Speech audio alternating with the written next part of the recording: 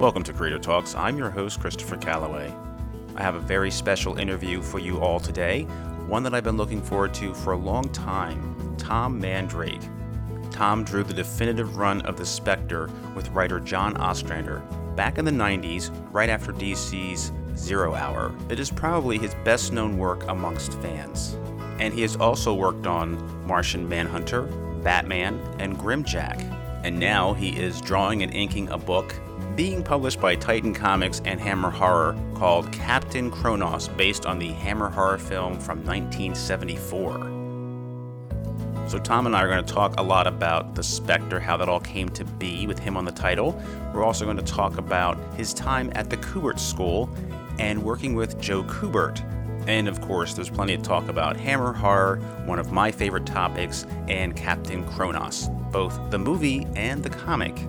Things tend to slow down as people get ready for the holidays, but I'm going to be bringing you brand new interviews all month long, including during the Christmas week. As of today, there are already 3 more episodes queued up and ready to go. So really good interviews. I'm very pleased with them. I have some great guests coming your way, and I'm very excited to bring to you those shows this month. And once again, if you like what you hear, please tell a friend, share, and rate and review on iTunes or Stitcher. Your comments are greatly appreciated. All right then, let's get started. My interview with artist Tom Mandrake, here now on Creator Talks.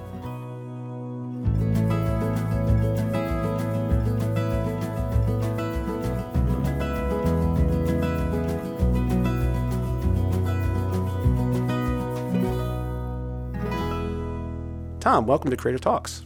Well, thank you. I appreciate you having me. Delighted to have you. And what I'd like to discuss on our show today, your latest work, Captain Kronos, but also just about you as an artist. And I'm going to go way back through the mists of time. You were a fan of Marvel Comics back in the 1960s. That's right, I was. My first love was Captain America in the Avengers. Did you actually get issue number 4 where he came back in the Silver Age? That's the first comic book that I can actually remember reading. Was that given to you? I mean, was that like a gift or something? Or you just found it in a store? Or? I wish that I could say for sure. It's the first comic book I remember holding in my hands and actually being able to follow what was going on in the book. And when I say reading, it's not the first comic book I can remember looking at. That would be an issue of Hot Stuff, the Little Devil from Harvey Comics.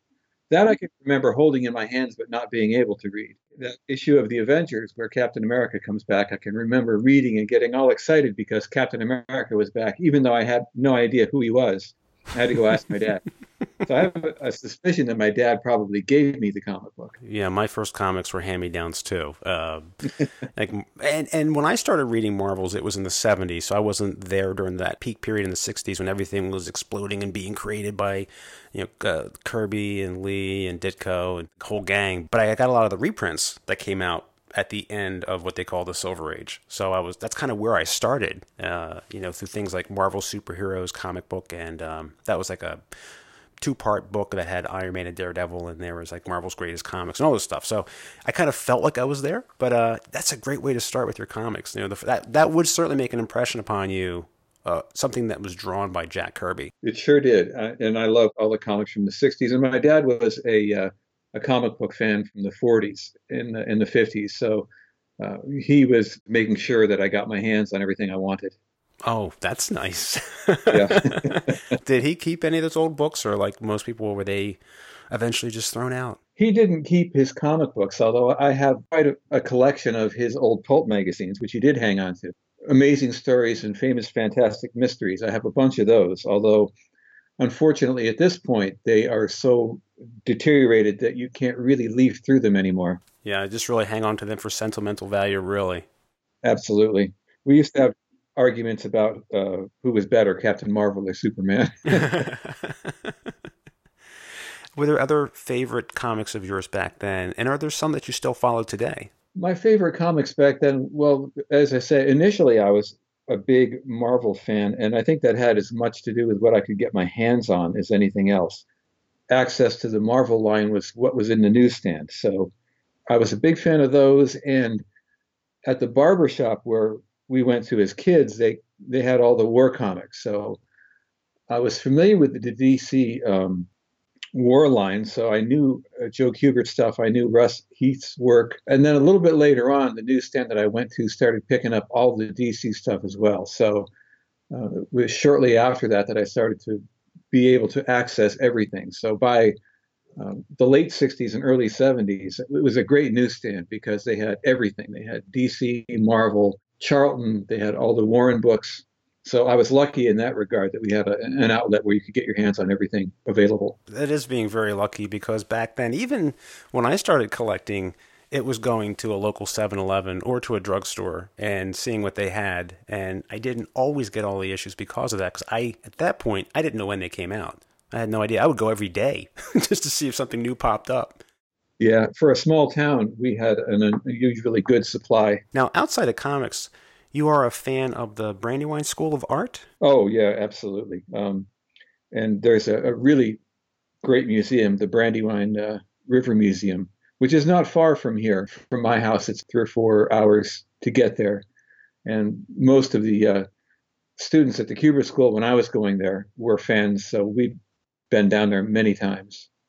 And anybody who's listening, if you've never been there, you should definitely go to the Brandywine River Museum. It's funny you should mention that because I was going to bring it up because it's not far from me. It's maybe like 20 minutes, 25 minutes.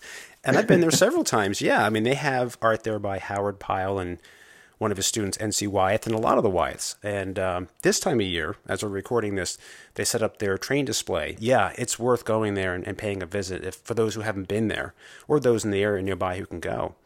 And is your favorite Howard Pyle? It's difficult when you have artists of that quality to pick a favorite. I would say that because Pyle was the originator of that school of painting, that he's sort of my favorite, but I love those N.C. Wyeth paintings. Oh, yeah. It is hard to pick out a favorite. I love Schoonover's work. I love Pyle's work. I love Wyeth's work.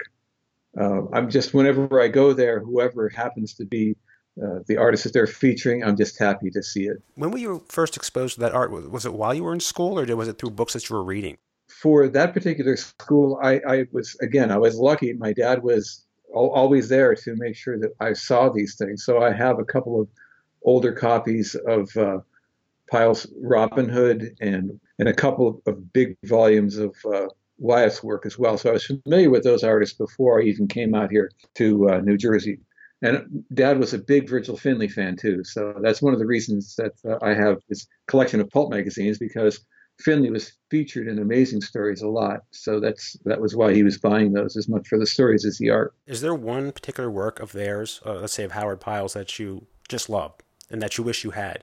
Well, I think I've probably got in some form or other, I don't want to say all because there's always something that you don't have, but I do love his Robin Hood. Yeah, I have a few of those books too. I have an N.C. Wyeth book that has it has some of Pyle's work in it too, and has a lot of N.C. Wyeth's artwork in it. And I've always held on to that because I love the adventure stories like Treasure Island, and seeing all that artwork that he did for that. It's amazing. The Treasure Island, Wyeth's Treasure Island is just fantastic. And I guess that had a very big influence on you to become an artist besides the comic books. I love superhero comics and the opportunity to tell those kind of stories, but I also love the chance to do non-superhero stories as well, action, adventure, horror stuff. When I first started in comics, it was pretty much all superheroes. And of course, now the market is much more open to other kinds of things, which I think is fantastic. To be able to move from one genre to another is great.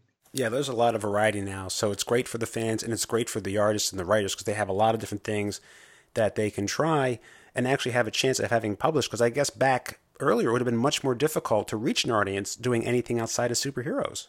I think I started doing work professionally around 1980. And that was, you had Marvel and DC, and their lines were almost strictly superheroes.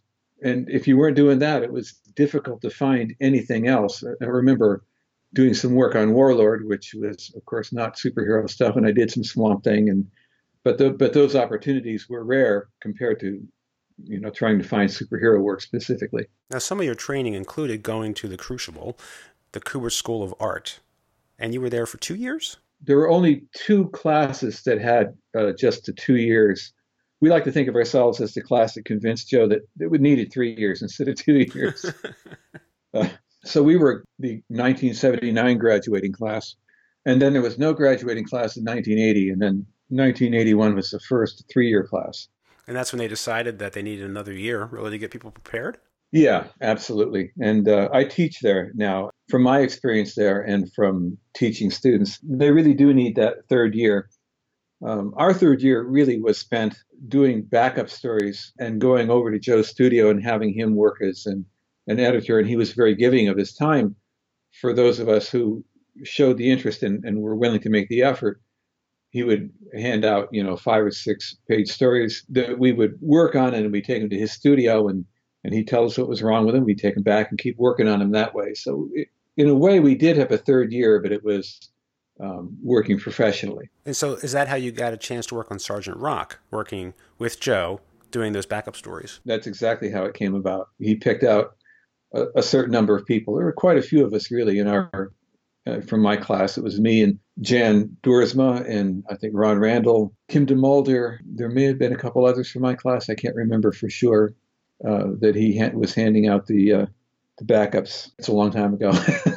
No, I had Ron Randall on the show, and we did talk about that because I believe he did some backup work too on Sergeant Rock. So that's how he started the same way. Did you guys all hang out at certain places while you were going to school, like after school hours when you weren't toiling over the art? Oh, yeah. Ron is a very close friend of mine and still is. Of course, he lives on the West Coast now, but Ron was my roommate when I was going to the Kubert School. And you met Jan there? That's right. And you were married there? Married in the back of the school. That's right. It's all we could afford. And Joe was kind enough to allow us to get married there. Okay. I was going to say, why did you decide to do that? So it was really a financial consideration. It was, but it was also, the time was in what was known then as the Baker Mansion, which is now the dormitory for the school. And it's really a beautiful old mansion. And at that time, it had a big gazebo in the backyard. It was really a very nice location for any kind of outdoor event. So we thought that would be a great place because it's where we met. So when we asked Joe, he thought that was great. It worked out. We weren't the only people that got married there. Andy Kubert got married there too. The gazebo has fallen down since then. Is there anything that Joe taught you that really sticks in your mind that you practice to this day? Joe's voice has always been in the back of my head, and it's funny how often it comes up that I teach a class at the Kubert School with Andy. We've talked about how Joe told us things, and sometimes it didn't click in for 10 years afterwards, and suddenly you slap your head and go, "Oh, that's what he meant."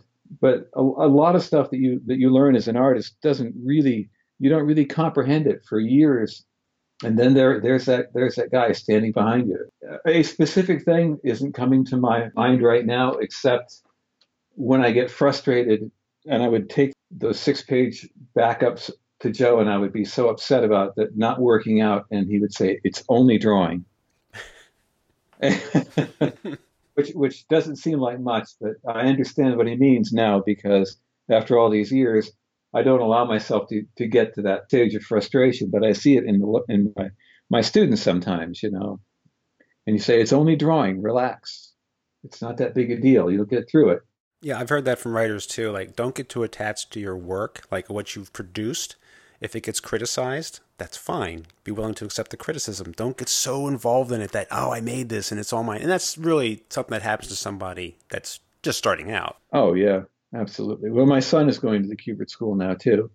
And I see the same thing happening to him. You did develop a horror correspondence course. Is the course you're teaching now also involved in horror or something else? Well, no, the horror course that I developed directly with Joe. But I'm teaching second-year narrative art. I do that with Andy Kubert. We work on that one together. And then I teach third-year sketch and layout. Now, why did you start with horror as the first one?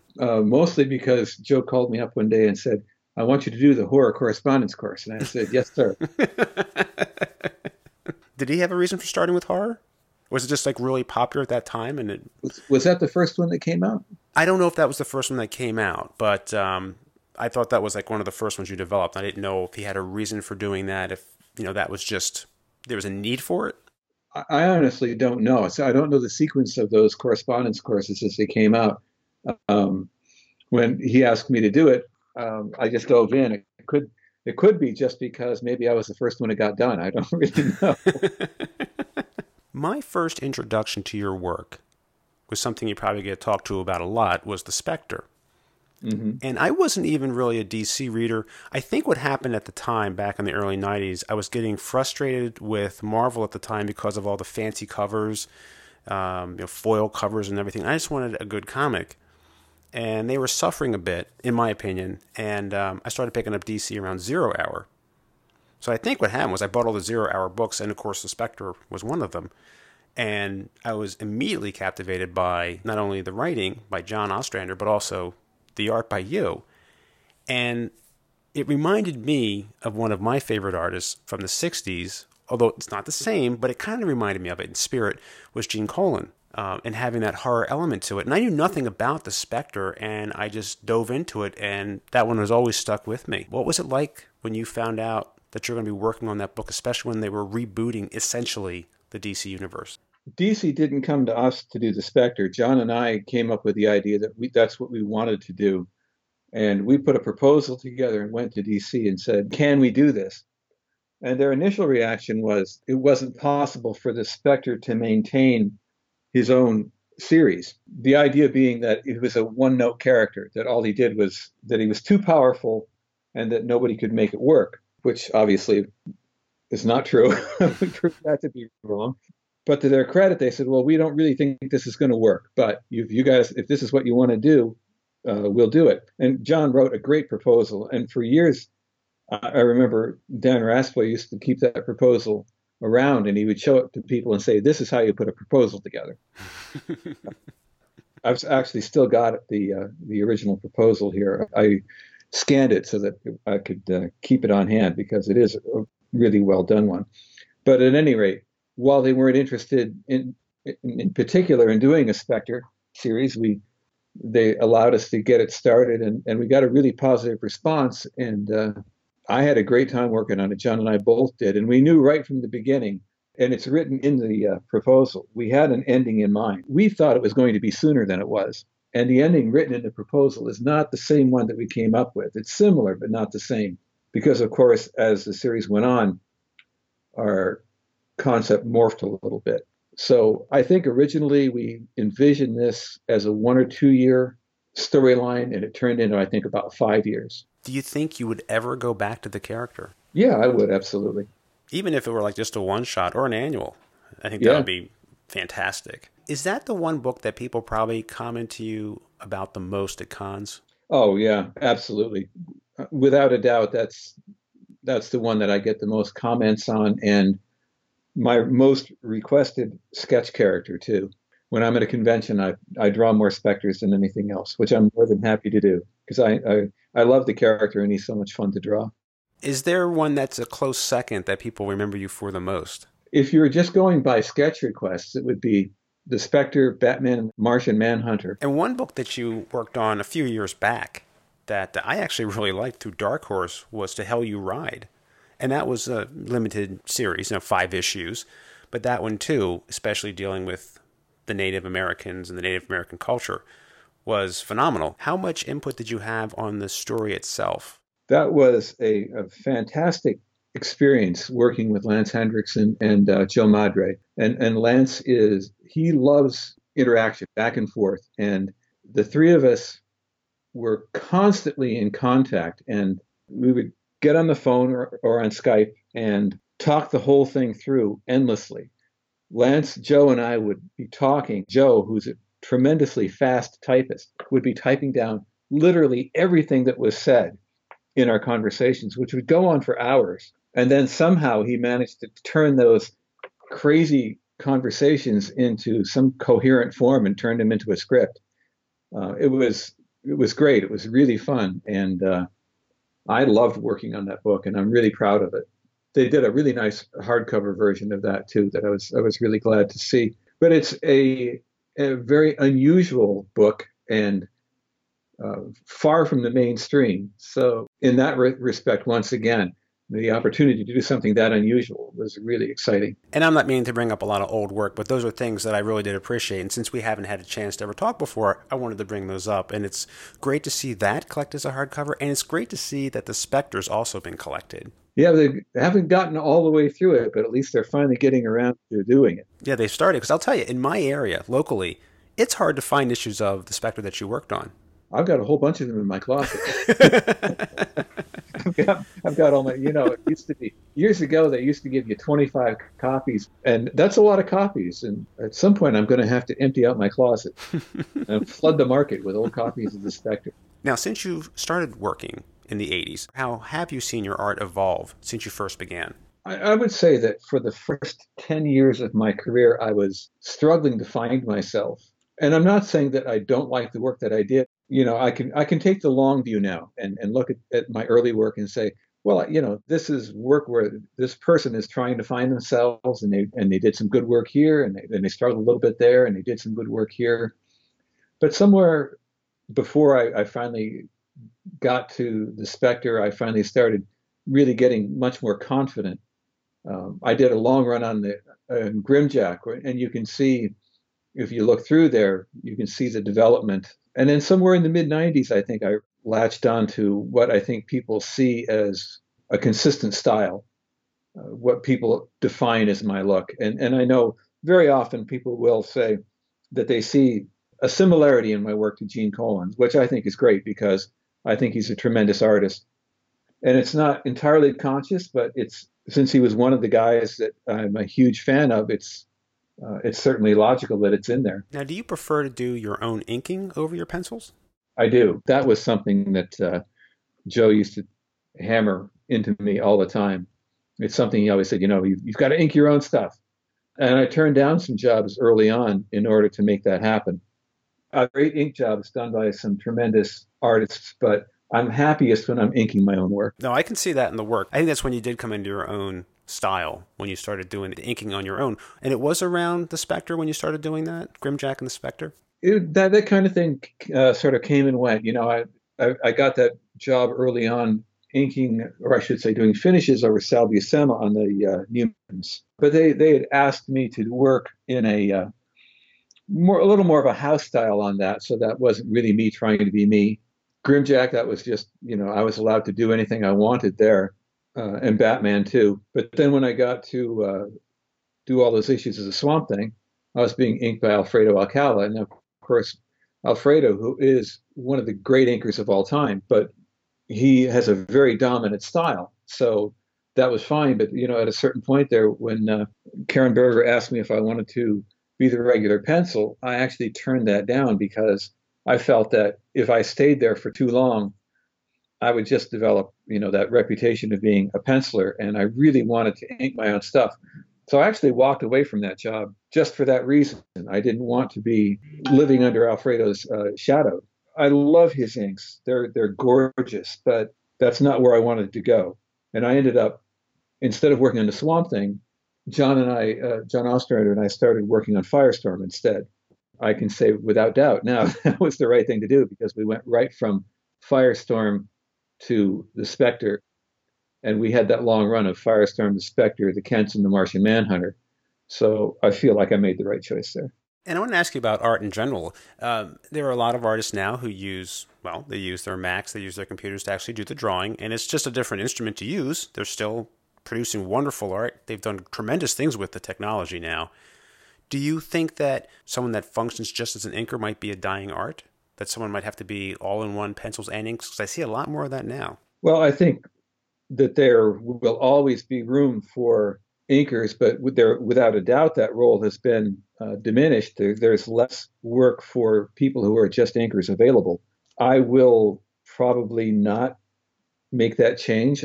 I love the process. It's taken me a long time to learn to do what I do. I like doing it. I like to have the original artwork. I like the feel of working on paper. I like to have the original art. If nothing else, it's a market. It's a secondary market. To sell the original art is nothing to sneeze at. There are times when you might need that secondary market. Freelancing is an up and down thing. Sometimes you're not making any money and you can sell original art. So in a purely mercenary way, why would I want to do everything digital? I'd be cutting a piece of the market out for myself. But more importantly to me, I enjoy the process, the physical process of drawing on paper. Now it's hammer time to talk about Captain Kronos. All right. I had an opportunity actually to watch the movie over the weekend. It was on YouTube, the whole thing. And I think, they want it out there because they're trying to also sell the video. If you want to buy a video copy, you certainly can. So that's one of the reasons why I was excited to talk about your current series, because I am a Hammer classic horror fan. I didn't know about this film. Oh, you are? Oh, absolutely. Ah, good. What were some of your favorite Hammer horror films, and when did you first run across them? Well, I've been watching them. I mean, I used to go to the movies to see them when I was a kid.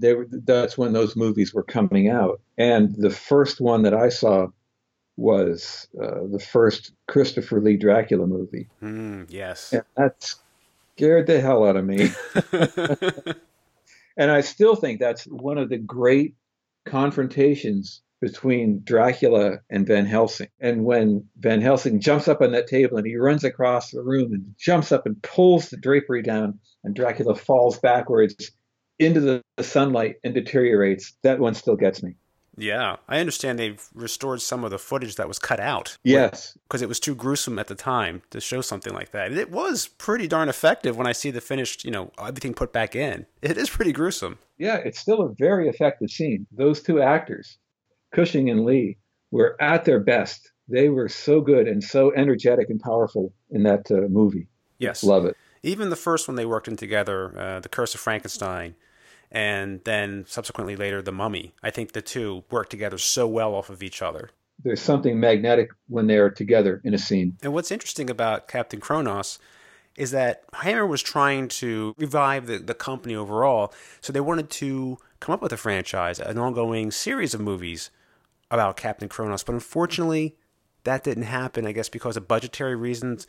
That was one of the last things that they did, and they barely got the film out. It's a great concept. You can see that they're hurting for money a little bit, I think, when you watch the movie. But I think it would have made a great series, and it's just Hammer on its last legs, trying something unusual, and it has the feel, even for what was it, 1974, I think, of being possibly a little dated for the time.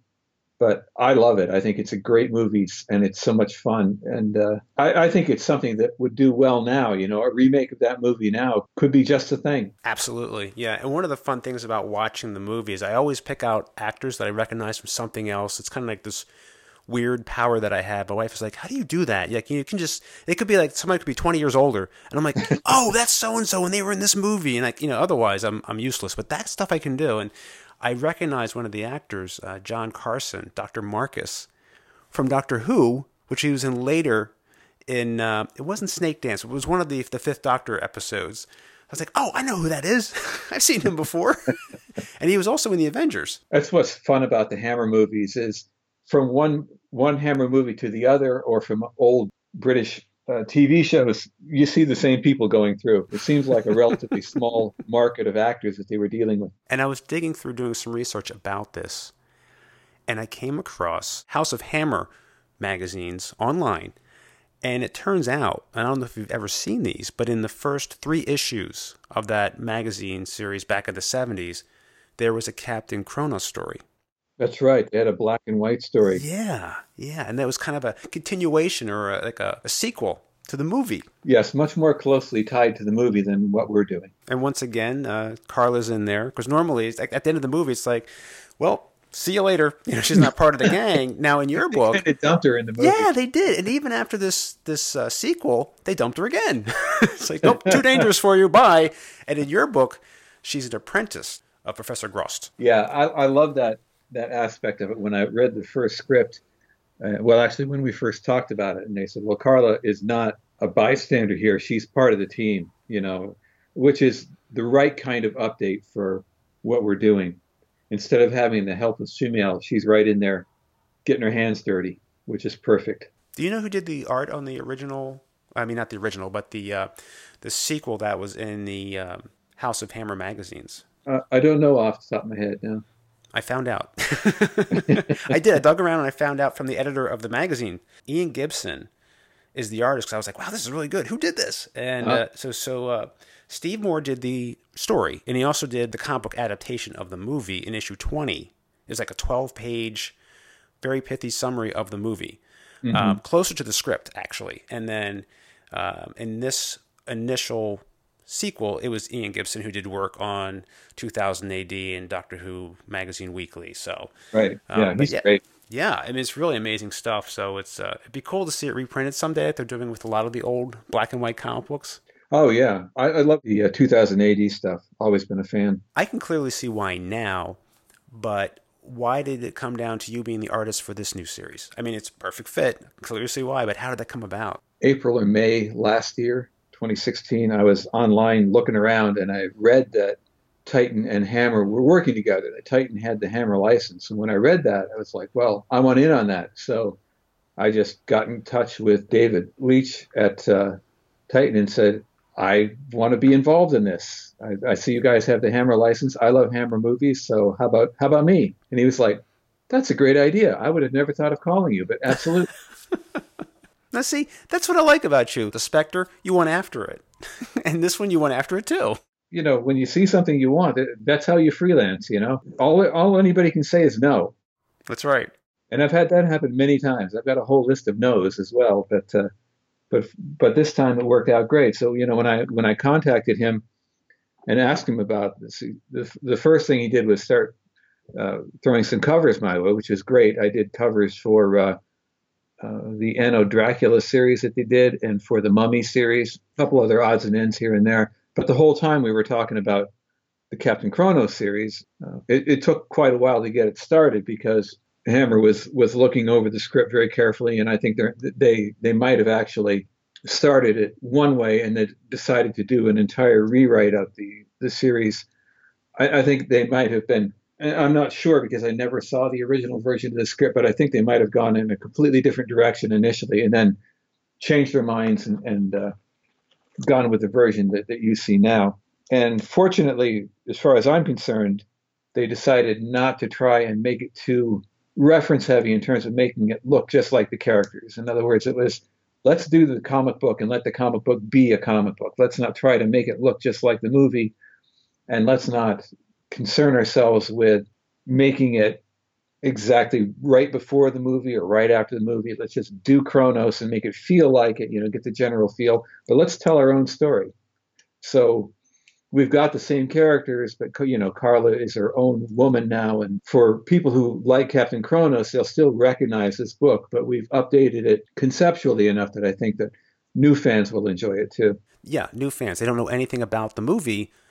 Perfectly accessible. And one of the great things that Titan does with all their books, especially through their Hammer series, page 1, if you missed issue 1 or you missed issue 2, no big deal. Right there in the first page, it encapsulates everything you need to know. One page. You can jump in anywhere. This is a pretty straightforward story. This is a good way to start the series. It's not a complicated story in that regard. It's just a great action adventure story. Just like Kronos, just like the movie, we have that same feel. You can do so much more, and there is so much more action in this one, because I know the movie started out kind of slow in a way, because all you're seeing is victim, victim, victim.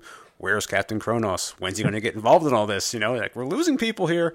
But in the comic, boom, get right to it. And again, that's, I think, a reflection of the period of time the movie was made as well. It's fair to say that modern audiences are not very forgiving with any amount of dead air. You know, they're not going to stand around and wait. I'm willing to wait for an older movie to get going, but modern audiences not so much. Yeah, there's too much competing. They want something. They want it all at once. They want it fast. And another great thing about the comic book is the back matter, because they've done this in the other series like The Mummy. They put in notes about the movie notes, all kinds of neat information that people may not be aware of. So that's a bonus to get those single copies to check that out. Plus, you always get a nice cover with Caroline Munro on them too. So. Oh yes, yes. You have a couple of nice art covers and a cover with Caroline Munro on it, so you can't beat that. So the third issue just came out as we're having this conversation. So there's 2 more. Is it up to 5 issues? It's 4 issues. Oh, it's 4. Okay. Yeah. So I'm actually inking number 4 right now, so we're almost done. And then you'll have a trade come out. Looks like March 21st next year. That's right. And please tell me there'll be more. Have you guys had conversations about more? Well, I wish I could say that was for sure. I know that both Hammer and Titan are very happy with the series, but it always comes down to sales. So I'm hopeful. I'm hopeful that we'll have more. This has been a great team that I'm working with. I love working with David and Dan, and my daughter Sean is the color artist on it, and I really enjoy working with her too. So it's not always easy to get a really good team together either. Oh, no, it's a great team. The colors are great. I mean, I tell you, I've read books recently. I won't say who, but I've read some books. I like the art, even if the art's not fantastic. But then the colors will go in there, and the colors are trying to do too much to flesh out the art, the line work, and it just doesn't work. I'd rather see it in black and white. This book's perfect. I mean, it looks fantastic, but sometimes, if you don't have a good colorist, it's not the right fit. And sometimes the artist doesn't have a choice. You clearly do have a choice, but some don't. This is what we're going to pair you with, and then it doesn't quite come out the way you want it to. That is, a constant battle in this business, and it has been ever since the advent of computer coloring. And I've had projects, and I'm not going to say which ones. I've had jobs where the colorist just buries the line quality. I work hard on the inks, and I don't need a colorist to come in and model and destroy the artwork in favor of the color. I feel that the color should enhance the artwork and still show off the line work rather than bury it. And Sean is an excellent artist in her own right, understands that.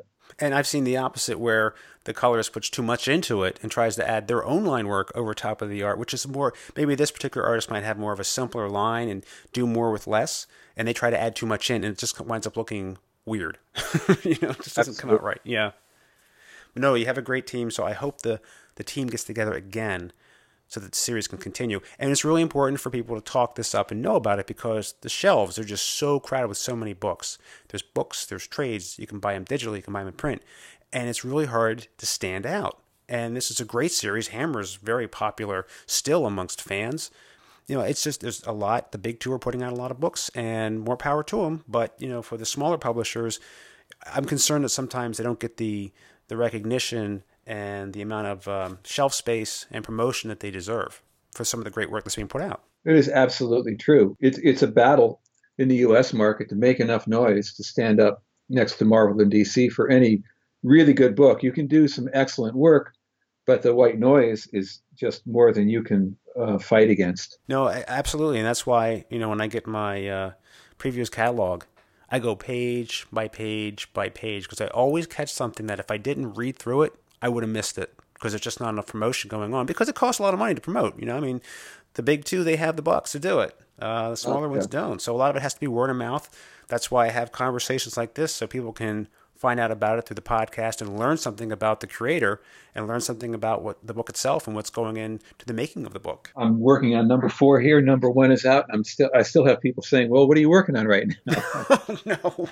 And I expect that my next convention, I think, is in April, and I know that there'll be people there who still won't know that Cronos has come out, and I'll still be working on making that happen to get them to understand that it's there. And that, how often I hear from fans, I really like good stories that are easy to read, and I'll say, well, then you should have read Captain Cronos, and they'll go, what's that? So that that battle continues. And I love working with Marvel and DC, always will, but the other companies deserve some time and credit too. Is there a project that you hope to do someday, or maybe even another character that's owned by Marvel or DC that you want to get to someday? Just before I did Cronos, I did a Kickstarter for a project called Cross Hallowed Ground. I did that with John Ostrander. It's funny how this worked out, because John and I started Cross Hallowed Ground almost 10 years ago and put it aside, and then decided, well, it's hard to find a publisher for this. Let's do it ourselves. So we kickstarted it, and Cross is a vampire hunter, something of an homage to Captain Cronos, because I thought, well, I'm never going to get to work on Captain Cronos. So we put out this 140-page graphic novel, and the Kickstarter went very well. And we're still delivering copies. We're still in the middle of shipping this project. We sold a lot of them on the Kickstarter. And when we get that done, I'd like to see if we can't get it to a more general audience by doing a second printing somewhere. Oh, I hope so. I'm sure a lot of people like myself didn't know about this before speaking to you, so that'd be something great to see another publisher pick it up. So again, that's that question of white noise. You try to to get a Creator-owned project like that out there into the wind. If it wasn't that John and I did it, I think it probably wouldn't have even gotten through the Kickstarter. But at least we had our names and reputations to sell off of. But Cross Hallowed Ground is a vampire story that takes place during the Battle of Gettysburg. During the night, the 3 days of the Battle of Gettysburg, during the night, the vampires come out. And that's what the basic premise of this story is. So we had a great time doing that. So I just finished that. And then Captain Kronos comes out. So it was really weird that these two stories, came together one after the other. After that, I'm talking to several people about other projects. I would love to do another series of Captain Kronos. I'd like to do some more creator-owned work. I'd like to write my own stuff too. I've got a couple of projects. I find it very difficult to write, and I feel like it's something I should do more of.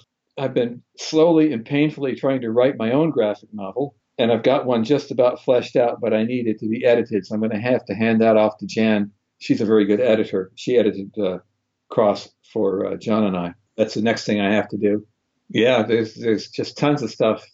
It never ends. I mean, I've always got 1,000 projects I want to do, and the projects that are at hand, Well, I just have a few questions for you that I ask all my guests. Okay. As we wrap up. And the first one is, what do you like to do for rest and relaxation? Well, I like to practice Tai Chi and yoga. Those are the things that I do for exercise. For rest and relaxation, I like to play video games. One of the ones that I'm playing right now is one called Little Nightmares. And I like to read a lot. Right now I'm reading a book called 1421, which is about China's explorations of the world in the year 1421. Well, related to reading, if you were stuck on a deserted island and you only had one book, what would it be? Something that either you like to read or something that you want to get to reading. One book. Oh, my God. I mean, I could see that. It's like that episode of the Twilight Zone where the librarian breaks his glasses. Yes, Burgess Meredith. Yes. Yeah. Oh God, I don't know. And it could be anything. It could be a comic. It could be a book. It could be a collection of books that are all part of the same series, like a Harry Potter, for example, or Lord of the Rings. I don't have any way to answer that. I don't think I could nail that down. It's like asking me who my favorite artist is. Years ago, I could answer those kinds of questions. Now I can't seem to put my finger on any one thing. It's like there's so much that I want to read and so many artists that I love that I can never just nail one thing down. I understand. Because if someone says to me, what do you really like to read each month in comics? I'm like, all of it. That's why I get them. So yeah. I have a really hard time with that. Final question. What is your beverage of choice when you're relaxing? I'm kind of mostly into beer and bourbon. Not at the same time. Sometimes. Any particular kind of beer? Because I like beer myself. I like IPAs. I am in the land of Dogfish Head, so Delaware has a lot of great breweries. Dogfish Head, that's a good beer. Yes. This time of year, I do like the Sam Adams Winter Lager is out right now. Excellent. Yeah, River Horse is a good beer. I had a nice glass of Winterfest while I was watching the Justice League last weekend. Yeah? Yeah. We've got a lot of good local breweries opening up around here, too, which is nice. Yeah, we're very fortunate around here, too. I mean, there's just a lot of them that have opened up in Delaware. I think Dogfish Head was one of the first microbrews that opened up like in the mid-'90s. Yeah, they've got a good reputation. I've had a few of their beers on tap. That's a good beer. I tend to go with their standards. Like I like the 60-minute, and if I have the time and I'm not doing anything or operating heavy machinery, the 90-minute IPA. Yeah. The 120 I have had in a small 6-ounce glass because that's all they give you at a bar. It's pretty intense. It is intense, but it's good stuff. Now you had mentioned your next con coming up is going to be in April. What is that? That is the Atlantic City Convention. I believe it's called Garden State Comic-Con, Atlantic City. And are there other ones you have planned for 2018? The same convention, Garden State. They also do one in the Menon Arena, so I'll be doing that one also. That's later in the summer. And the Meadowlands Convention, which I think is in mid-July. So I've just got those three lined up. Well, great. Hopefully I can make it out to Atlantic City to see you and check out your work. Yeah, that would be great. this is the first time they've done it in Atlantic City. He's been doing the one in the Menon Arena for several years, and it's been a great show. And also really near my house, which is really nice because I've been able to sleep in my own bed for doing that. And the Meadowlands convention is very close to my house too, and that's been a really good convention for us as well. So that's basically 3 Jersey shows we're doing. So we're doing local ones. Well, Tom, it's been great, and really appreciate you spending time with me on Creator Talks, and thanks for being on the show. Well, I appreciate it. It's been fun. Thank you for listening to this episode of Creator Talks. The podcast is available on iTunes, Google Play, Stitcher, Podbean, and YouTube. If you like what you hear, please rate and review on iTunes and Stitcher. Don't miss a single episode each Thursday. Subscribe, it's free. A new interview will be available each week, and sometimes there'll be a second, maybe even a third interview that week. You can send me feedback and comment on social media. I can be reached at Creator Talks Pod. That's at Creator Talks Pod on Facebook and Twitter. I'm also available on Instagram, Creator Talks Pod. There I will post pictures while I'm on location, as well as my Saturday Silver Age or older and Sunday Bronze Age Spotlight comics from my personal collection. Don't forget to visit my website, CreatorTalks.com. There I have listed the latest episode on the homepage, plus a playlist of all the episodes to date that you can listen to online or download. In addition, on the site I will be posting my recommended reading picks, as well as written interviews with creators. Also on my YouTube channel are video interviews with creators on location at comic conventions and elsewhere. I know you have a lot of entertainment to choose from and a lot of podcasts to choose from as well. And I thank you for making the time to listen to this one, your best source for comic book writers, artists, and creators. There are more interviews in the works, and you never know who it might be. It is my distinct honor and privilege to speak to these creators and bring you those interviews each week. I'd like to thank my executive co-producer, who makes this possible, Mrs. Calloway. That's all for now. For Creator Talks, I'm Christopher Calloway. Until next time.